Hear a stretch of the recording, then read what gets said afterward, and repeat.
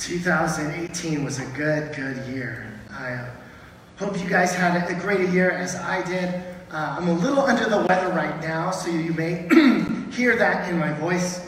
But I want to say this from the get-go. Next week, we start a brand new sermon series that'll be going throughout January, and it's called Confessions of a Church Pastor. And we're going to be kicking down the pedestal that people put pastors on, spiritual leaders, and we're going to be getting real and vulnerable, and it's just going to be a fun, creative series that will take us all the way to February. So we want to encourage you guys to come back next week, and don't miss a Sunday on it. Here we go. This will be on the screens. 'Twas the week after Christmas, and all through the house, nothing would fit me, not even a blouse. The cookies I'd nibbled, the fudge I did taste, all the holiday parties had gone to my waist. When I got on the scales, there arose such a number. When I looked to the store, less walk than a lumber. The pies and the cakes, the bread and the cheese, and the way I never said, no thank you, please. So away with the last of the sour cream dip, get rid of the fruitcake, every cracker and chip. Every last bit of food that I like must be banished till all the additional ounces have vanished. I won't have hot biscuits or cornbread or pie. I'll munch on a carrot and quietly cry. I'm hungry, I'm lonesome, and life is a bore, but isn't that what January is for? Unable to giggle, no longer a riot. Happy New Year to all, and to all a good diet. Amen, right? Amen. That is true. That is true. What are your New Year's resolutions? Studies have shown that over half of them are finished by the end of January. We start with great intentions and we fail miserably. Over 90% are done by the end of the year. Only 10% of New Year's resolutions actually last for an entire year. Would 2019 be different for us? Here's some of my New Year's resolutions. I want to work out more. This is just like this. My friend Trevor's here, and he's the kind of guy at the gym who has like no sleeves. And, you know, his muscles showing. He's that guy, tank top guy. I want to be more like him. Second, I want to stop buying useless items like the daddle, which is like a dad saddle. 3, I'd like to procrastinate less. I came up with that one as I was walking on the stage this morning. This morning, we're going to be looking at some resolutions and simply asking the honest questions. How are we better people than we were a year ago? And how can we become better people 1 year from now? And we're going to look at a few passages of Scripture and get some practical applications for ways in which we can do a better job of loving God and loving people in 2019. Now, all of these applications begin with an R. I don't normally do this or use acronyms very much in my sermons, but it worked this week, so perhaps it'll help us remember. It'll be in your notes as well. So the first word in your notes is this: recalibrate. Recalibrate. I felt like this word worked for point number 1, but I first had to find out what it meant. And it says, this is to recalibrate, to again plan or devise carefully so as to have a precise use application appeal. To recalibrate is to carefully and precisely implement something. That's what recalibrate means. The call for us this morning is to recalibrate by once again centering ourselves and our lives on the person of Jesus. Hebrews 12 says this, it'll be on the screens. Therefore, since we are surrounded by such a huge crowd of witnesses to the life of faith, let us strip off every weight that slows us down, especially the sin that so easily trips us up. And let us run with endurance the race God has set before us. We do this by keeping our eyes on Jesus, the champion who initiates and perfects our faith. Fixing our eyes on Jesus, keeping our eyes on him, it takes work. In the year 2000, I was 19 years old, and I lived in Malawi, Africa for 6 months. And as I was there, I was like, I need to take some good pictures. And so how many of you guys remember these kind of cameras? Okay? Right? Just wind it, shoot it, and you're good. I had 3 of these when I was in Malawi, and the pictures turned out amazing because the scenery was amazing. But you just point, shoot, no focus, there's no twisting of any knobs or anything, but it took just fine pictures. The new cameras are a little bit different. and they grasp so much more light and so much more beauty, but they have to be focused, right? You have to actually, you never see a professional photographer putting it on autofocus. It's always twisting it this way, twisting it that way, waiting for the perfect shot. It takes effort. It takes discipline. It takes practice. This is the way of Jesus. It should be our image for the new year, that our lives will be oriented around Jesus. And there's no autofocus. It doesn't just happen if you come on Sundays. It is something where we have to intentionally focus in our lives around the God of the universe. And it will permeate our relationships, our work ethics, our finances. Every aspect of our lives is surrendered to him. We just sang that, right? All I am is yours. My soul, Lord, to you surrendered. All I am is yours. It doesn't just happen. Discipleship takes work. It takes focus. There's no shortcuts in focusing in on Jesus. It's a decision of the will. And during the summer, I wear flip-flops all the time. All the time. Except if I work out, which is rarely. Again, 2019 is different. But I always wear flip-flops. And sometimes, we get the kids to bed, and it's late, and I just don't feel like taking a shower. And so, but I know I'm going to be laying next to my wife, and I know that my feet smell bad, right? Because you wear flip-flops all day, it's summer. And so I tried to take a shortcut. I go, I'm not going to take a shower. So I just kind of roll up my pants like Huck Finn, and then I go into the shower, turn on just the bath, and I get a bottle of shower gel, squirt it on my feet, and then I kind of do this, okay? But I'm not really getting the bottom very well. And so after dumping about a half bottle of shower gel on my foot, I think it's a good idea to stand on one foot and try and wash the bottom of my other foot. But when you have a lot of shower gel on this foot, it was like I was ice skating, And then I fell in the shower. Fell in the shower, water's on me. I walk out, and Sarah's like, what happened? And I'm in clothes, soaking wet, 38 years old, falling in the shower. There's no shortcut. I probably should have just taken a shower instead of just washing my feet. The same is true for us centering our lives on Jesus. There's no shortcuts. There's no autofocus. Simply going to church will not center your life around Jesus. It takes effort. It takes intentionality. It's a decision of the will. As a pastor, I've had the honor and the privilege to be a part of countless wedding ceremonies. And it's one of my favorite parts of my job. But there are three aspects to a human decision to become married, to pledge their life and love to another person. The first aspect is the decision of the emotion. This will be on the screens. That's how we feel about the other person. If the emotion was the only thing to think about, we would have all been married in the first month of dating, right? Because she touches your hand, fireworks are going off, like you talk all night long, and you're like, no, you hang up, let's hang up together, 1, 2, 3. You didn't hang up, right? It's this long conversation, and you would get, if it was just the emotions, you would be married. The second aspect of the decision is the decision of the intellect. This is the one that says, whoa, buddy, hold your horses. Do you know enough about her to get married? Do you have enough money for the ring? Do you have enough money to provide and support both of you? Do you and her make sense? Are you heading in the right direction together? It's the decision of the intellect, the mind. The final, the most important aspect is the decision of the will. This is the one that stops most people from walking down the aisle. This is the one that says, am I willing to sacrifice all others and pledge my life, love, and fidelity to one person till death do us part? And it's the decision of their inner being with the deepest parts of who they are. Many of us in this room have made decisions to follow God, maybe out of emotion. You were at a rally, you were at a revival, you were at a camp, and that led you to that promise.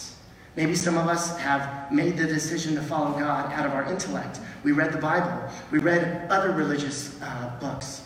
And the Bible made sense. It actually logically led you to begin to follow Jesus.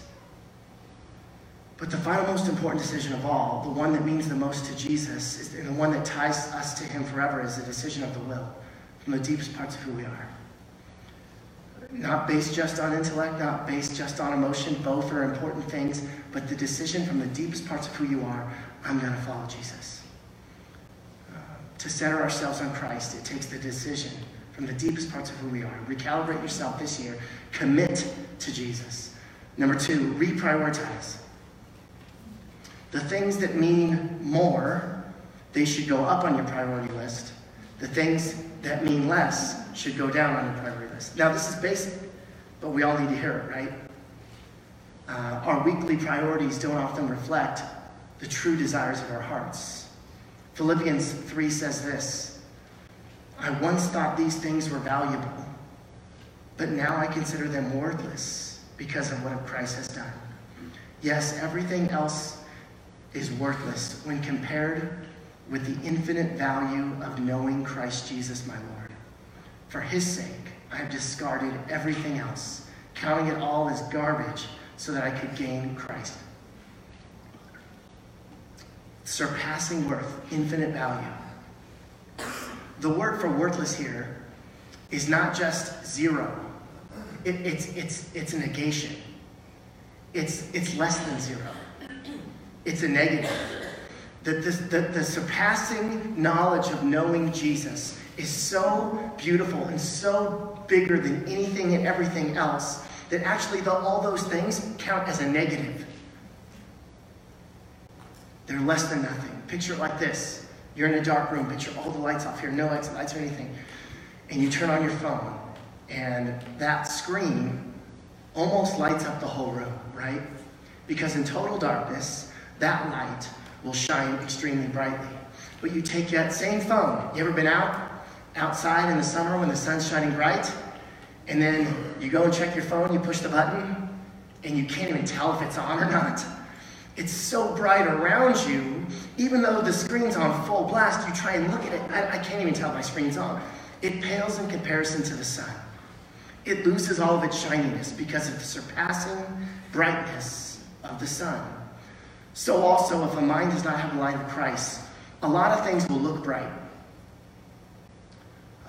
They're shiny. They're attractive. So we look at people who have things and we're like, ooh, that's shiny. That car, that salary.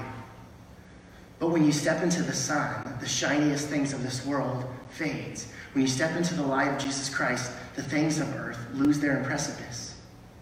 It's not as impressive compared to the surpassing knowledge, Paul says, of knowing Jesus. He says, less than nothing. He says, I consider them garbage. The Greek word here is the word skubalon. Skubalon, I consider them garbage. You know what skubalon means in Greek? Literally, it means poop. Dump. Poo-poos. Poop emoji. That's what skubalon means. He says, I count everything as lost, as garbage, as poo-poos. Poop emoji. It's compared to the knowledge of knowing Jesus. It's just not as shiny. When you see them in comparison to what we have in Jesus, they're just not as shiny. Jesus should be our first priority.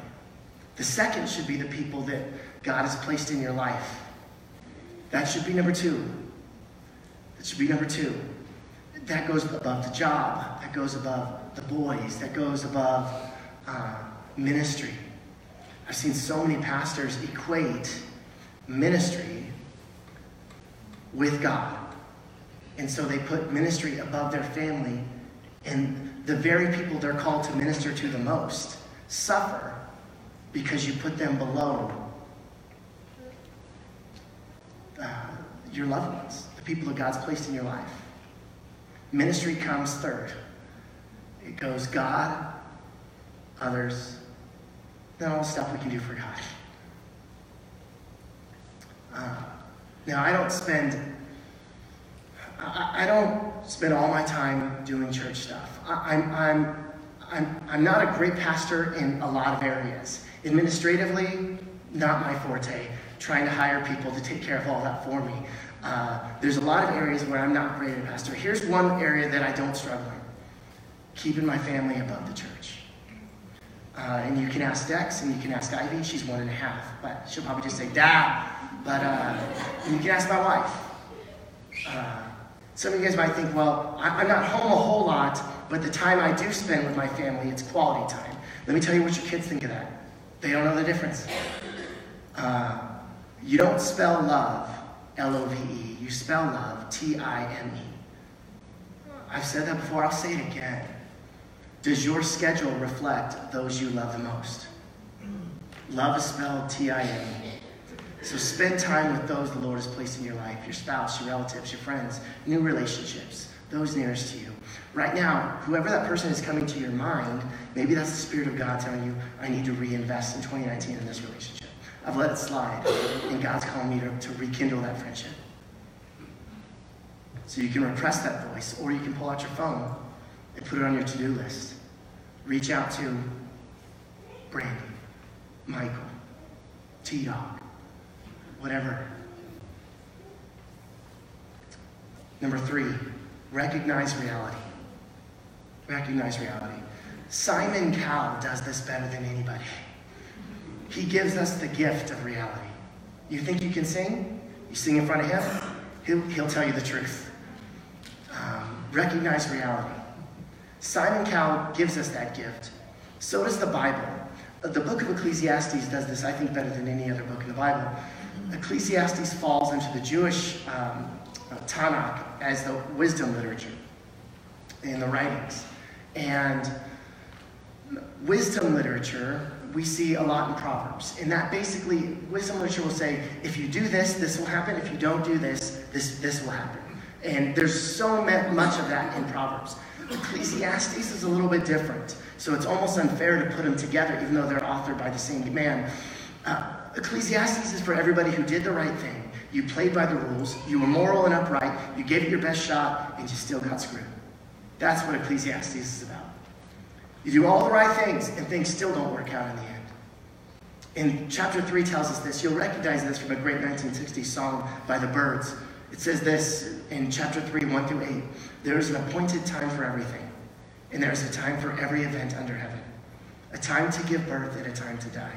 A time to plant and a time to uproot what is planted. A time to kill and a time to heal. A time to tear down, a time to build up. A time to weep, a time to laugh. A time to mourn, a time to dance. A time to throw stones and a time to gather stones. A time to embrace and a time to shun embracing. A time to search and a time to give up as lost. A time to keep and a time to throw away. A time to tear apart and a time to sew together. A time to be silent, a time to speak. A time to love, a time to hate. A time for war and a time for peace. What profit is it there to the worker from that in which he toils? I have seen the task which God has given the sons of men with which to occupy themselves. He has made everything appropriate in its time. He has also set eternity in their heart, yet so that man will not find out the work which God has done from the beginning even to the end. This is not a document or a passage of scripture where it's there's a time you should do this and there's a time you should do that. No, actually what the text is saying is that there is a time for everything. It's going to happen. In the first couplet gives us the key to unlocking this. There's a time to be born and a time to die. And whatever follows next happens in life. It's not saying that there's a time that we should go to war and a time for us to bring peace. It's saying that's going to happen in your lifetime. It's not going to say there's a time when we should mourn and there's a time we should laugh. It's saying you're going to experience both. It gives us reality. All of these things will happen if you are born. All of these things will happen before you die. So some of you, even this morning as I was just hanging out before church, talked to 2 people in our church who were going through some stuff. And one of the people I was talking with, I said, hey, in the sermon, spoiler, let me tell you a little bit what I'm going to say. That if things are going bad in your life, just hold on, because they will turn around. That's what life does. And if things are going great, and everything's hunky-dory, as my mom used to say, if everything's hunky-dory, sit tight, because it's going to turn. That happens in life, right? We need to recognize and embrace this kind of reality. This is life. The sooner we get honest about the unjust suffering in our own lives and the unjust suffering in our world, the sooner we can be a part of God's mission in alleviating it, in helping others. Look at verse 11. This is such an interesting verse. He says, he has made everything beautiful in its time. He has also set eternity in the human heart. Yet no one can fathom what God has done from beginning to end. This word for eternity here is the Hebrew word ha'olam. Ha'olam. Something happens to time when you're waiting in the doctor's waiting room, awaiting some important tests. Yes? It takes forever. You feel like you've been there for hours. Even if it's minutes, even if it's moments, it can seem like eternity. It slows down. What's the phrase you say when you get somewhere fast? Well, we were here in no time. Time flew by. Yes, that's what the text is saying here. Something happens to time when you're driving through the cornfields and the wheat fields of Nebraska. Something also happens to time when you're on your honeymoon for a week in Hawaii. One goes by slow, one goes by fast. The heart doesn't age. A baby loves his mother, and that love is no greater and no less than the love that the grandmother has for the baby. The heart doesn't age. God puts eternity in our hearts. Ha'olam, eternity is inside of us. Unspeakable love and joy. And one of the roles of the Christ followers is to live and manifest this love and joy that's not affected by time. It's our call. How can you bring ha'olam, eternity in your heart, to your place of business, to your family, to your city? The heart doesn't age, the body does. But the lev, the lev is the Hebrew word for our inner being, our inmost parts, should be renewed day by day. Number 4, risk more. Risk more. Tony Campolo interviewed 100 people over the age of 80 and asked what you would do differently. Here are the 3 things. Number 1, they said, spend more time with family. Number 2, do more things that would live on after they died. And number 3, risk more. Isn't that amazing? That's a lot of wisdom. Asking 100 people over the age of 80. It's a lot of wisdom. Matthew 28 says this. Jesus came and told his disciples, I have been given all authority in heaven and on earth. Therefore go, make disciples of all nations, baptizing them in the name of the Father, Son, and the Holy Spirit. Teach these new disciples to obey all the commands I have given you. And be sure this is like the forgotten part of the Great Commission, right? I am with you always, even to the end of the age. You cannot discover new oceans unless you have courage to leave sight of the shore. That shoreline is our comfort. It's there. It's our safety net. And God says, let's set sail. Let's discover something new. And I believe that for you and your family this year. And I believe that for this church. Our call is to go, to take some risks. What risks is God calling you towards in 2019? I'll skip to the last one. Seminary professor once told his students, some people tiptoe through life just to arrive at death's door safely. Then he says, students, run, dance, jump, or skip in this life. Just don't tiptoe. I don't want us to be a tiptoeing church. I want us to take some risks. I don't want to be a tiptoeing Christian, always having the safety net of the shore next to us. I want us to set sail and discover the beautiful, wild ocean out there and make a difference for God's kingdom. Lastly, resolve. Resolve. Daniel 1:8. But Daniel resolved not to defile himself with royal food and wine.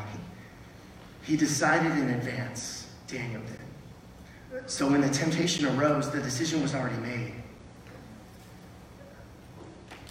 We can decide now. If you've got some crucial things coming up in this new year, you can decide now how you want to live. And your decision's already made when those things present themselves. I'll invite the worship band up, and I'll close with this. A man once bought one of Whistler's paintings, and he asked Whistler himself, could you help me find a place for it in my house? He said, sure. And so he brought this famous painter into his home, and he hung the painting, and they said, oh yeah, that's okay. And he says, no. And so then he goes to another place, puts it behind the couch. He says, does this look good? And he says, I don't know. Goes to another third wall in the living room, and he tries to put it there. And Whistler says, listen, you're going about it all the wrong way. First, remove all the furniture from your house. Hang the painting. Then rearrange all your paintings, all your furniture around the painting. And he did. Changed everything. Jesus isn't just one part of our lives that we hang up on the walls of our lives and we get just on Sunday mornings. Maybe occasionally we pray throughout the week. No, Jesus reorders everything.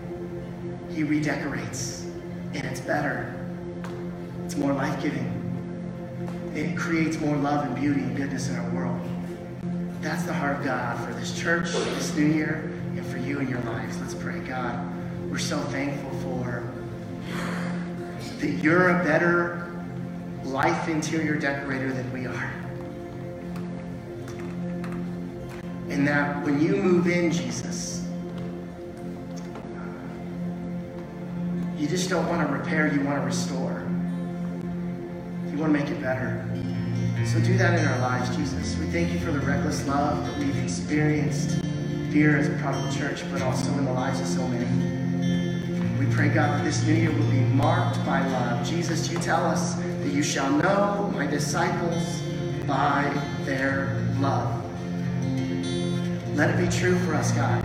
Let us love you first and foremost. And then, because of your great love, may we be known by our love for others, those closest to us, those around us, even our enemies. We pray for this in Jesus' name. Amen. Would you stand as we declare the reckless love of God together?